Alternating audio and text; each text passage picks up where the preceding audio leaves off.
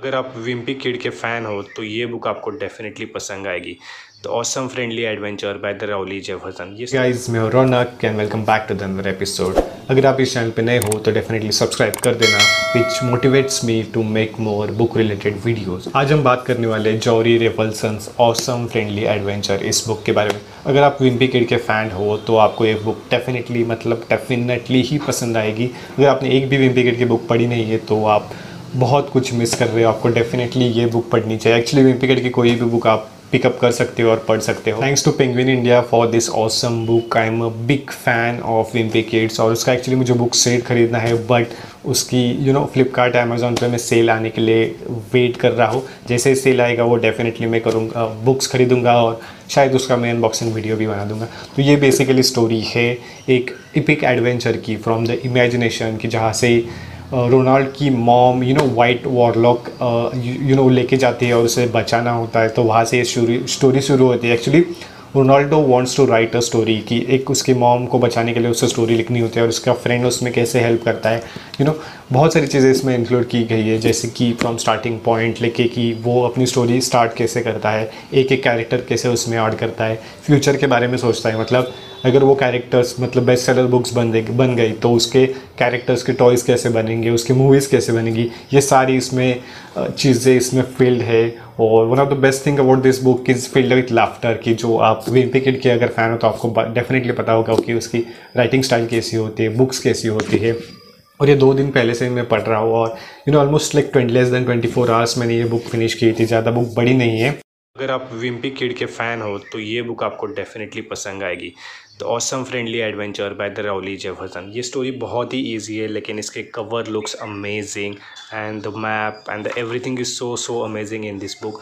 यहाँ पे आपको diary of Wimpy Kid books जो है उसके बारे में पता चलता है। स्पेसिफिकली इस बुक के बारे में बात करें तो this is awesome friendly adventure, जहाँ पे रोनाल्ड को एक स्टोरी लिखनी होती है और वहाँ पे उसका फ्रेंड यानी कि जो कैसे उसे मदद करता है, यहाँ से ये बुक शुरू होती है।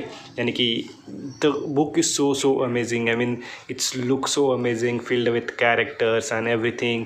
The graphics is so amazing. There is a map also in this book that helps you to understand everything so well. When the Ronaldo starts with writing a story, then different type of covers, different type of characters he introduced in this book.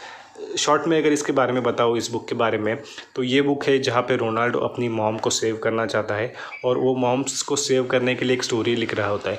और उस story के बारे में ये पूरी किताब है कि जहाँ पे वो अपने फ्रेंड को इंट्रोड्यूस करता है, हर कैरेक्टर को इंट्रोड्यूस करता है। यू कैन सी दैट कि डिफरेंट कैरेक्टर इसमें इंट्रोड्यूस हुई है। ये द विज़ार्ड है कि वन आई विज़ार्ड जो उसका फ्रेंड है और ये स्टोरी लिख रहा होता है और उसके साथ वो अपनी ये स्टोरी अपने फ्रेंड को बता रहा होता है कि इसमें क्या क्या हुआ है और एंड में क्या होता है, ये मैं आपको डेफिनेटली नहीं बताऊंगा। अगर आपको ये बुक बाय करनी है तो अमेजॉन और फ्लिपकार्ट पे अवेलेबल है और लिंक आपको डिस्क्रिप्शन में मिल जाएगी, वहाँ पे आप भी जाके बाय कर सकते हैं। लेकिन मैं तो सबसे बड़ा फ़ैन हूँ विम्पी किड का। अगर आपने अभी तक विम्पी किड की एक भी बुक पढ़ी नहीं है तो डेफिनेटली आप जाके पढ़ सकते हो। ये book one of the best है कि जहाँ पे हैरी पॉटर का एग्जांपल ले लो कि जहाँ से हैरी पॉटर की शुरुआत होती है और उसकी मूवी में कैसे हो जाती है, उसके टॉयज़ वगैरह कैसे बन जाते हैं, इसके सारे बारे में बहुत अच्छे से इस बुक में बताया गया है। एंड सांता भी इसमें इंक्लूड है कि जो one of my favourite thing है और जिस प्रकार से स्टोरी अनफोल्ड होती है, it's one of the best. The start till the end, ये book filled with adventure, laughter and a kind of a must read book. अगर विम्पी किड के एक अलग ही मज़ा है। बुक जब आप पढ़ते हो तो नॉस्टैल्जिया फीलिंग आती है। चाइल्डहुड की जब वो बेड टाइम स्टोरीज होती है उस टाइम की फीलिंग आना शुरू हो जाती है, जो कि मुझे डेफिनेटली आई थी। उसके सारी बुक्स ऑसम ही होती है और ये भी एक एडवेंचर है कि जो काइंड ऑफ बेस्ट है। इसके एंडिंग तो मैं अभी नहीं बताऊंगा क्योंकि अभी ये बुक लॉन्च हो गई है, लेकिन एंडिंग के बारे में आपको सिर्फ दिखा सकता हूँ, बट पता नहीं सकता कि एक्चुअल में एंडिंग क्या होने वाली है। बट विम्पी किड की स्टोरीज आपको डेफिनेटली पता होगी। नहीं पता तो इस बुक की लिंक और बुक सेट जो है इसका विम्पी किड का, उसकी लिंक मैं डिस्क्रिप्शन में दे रहा हूँ। यही सब कुछ था Wimpy Kid the awesome friendly adventure इस बुक के बारे में। Thank you so much once again Penguin India for this awesome book. अगर आपको ये वीडियो अच्छा लगा हो तो डेफिनेटली सब्सक्राइब कर देना and press the bell icon.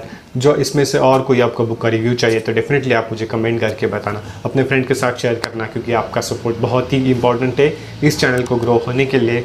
And that's all for the today's video. See you in the next one. Bye bye, tata, take care.